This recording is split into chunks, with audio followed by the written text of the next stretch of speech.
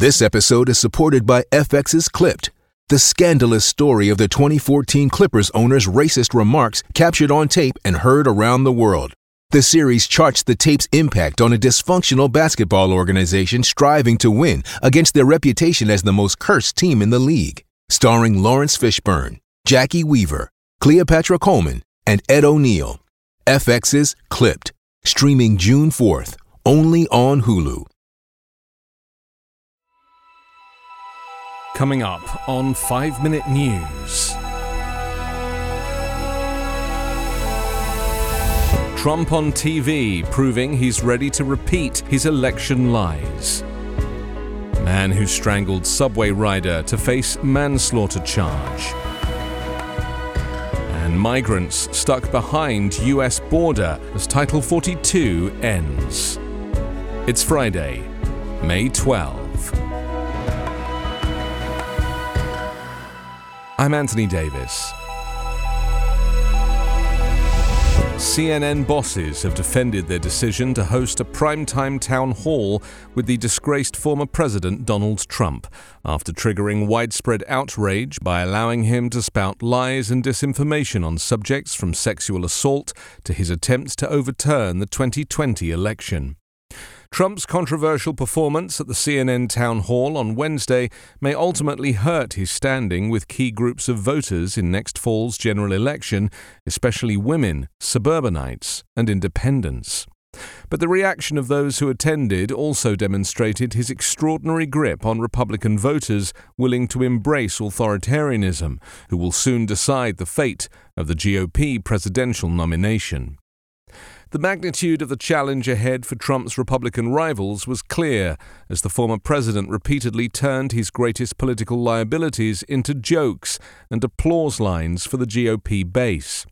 On Thursday, a day after the town hall, Trump's Republican critics conceded they don't know how to stop him. After the event, in a Thursday statement, the network said it had acted to get answers and hold the powerful to account. But CNN saw widespread criticism for hosting the twice-impeached former president who is under investigation for a litany of alleged crimes and civil offenses. Trump has pleaded not guilty to 34 criminal charges over a hush money payment to the porn star Stormy Daniels. This week he was found civilly liable for sexually assaulting and defaming the writer E. Jean Carroll. He also faces state and federal investigations for election subversion, federal scrutiny of his retention of classified information, and a multi-million-dollar civil suit over his business affairs. Manhattan prosecutors said yesterday they will bring criminal charges against a man who used a fatal chokehold on an unruly passenger aboard a New York City subway train, a death that stirred outrage and debates about the response to mental illness in the nation's largest transit system. Daniel Penny, a 24-year-old U.S. Marine Corps veteran, will be arrested and face a charge of second-degree manslaughter, which could carry a jail term of up to 15 years.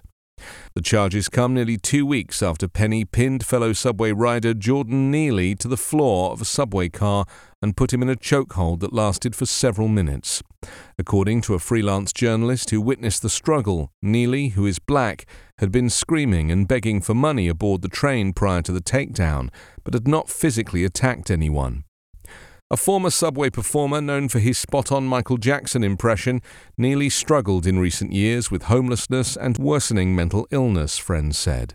His death has divided some in New York and beyond, triggering intense debate and protests. Some describe the killing as an act of racist vigilantism, invoking comparisons to the infamous subway shooting carried out by Bernard Goetz against 4 teenagers in 1984.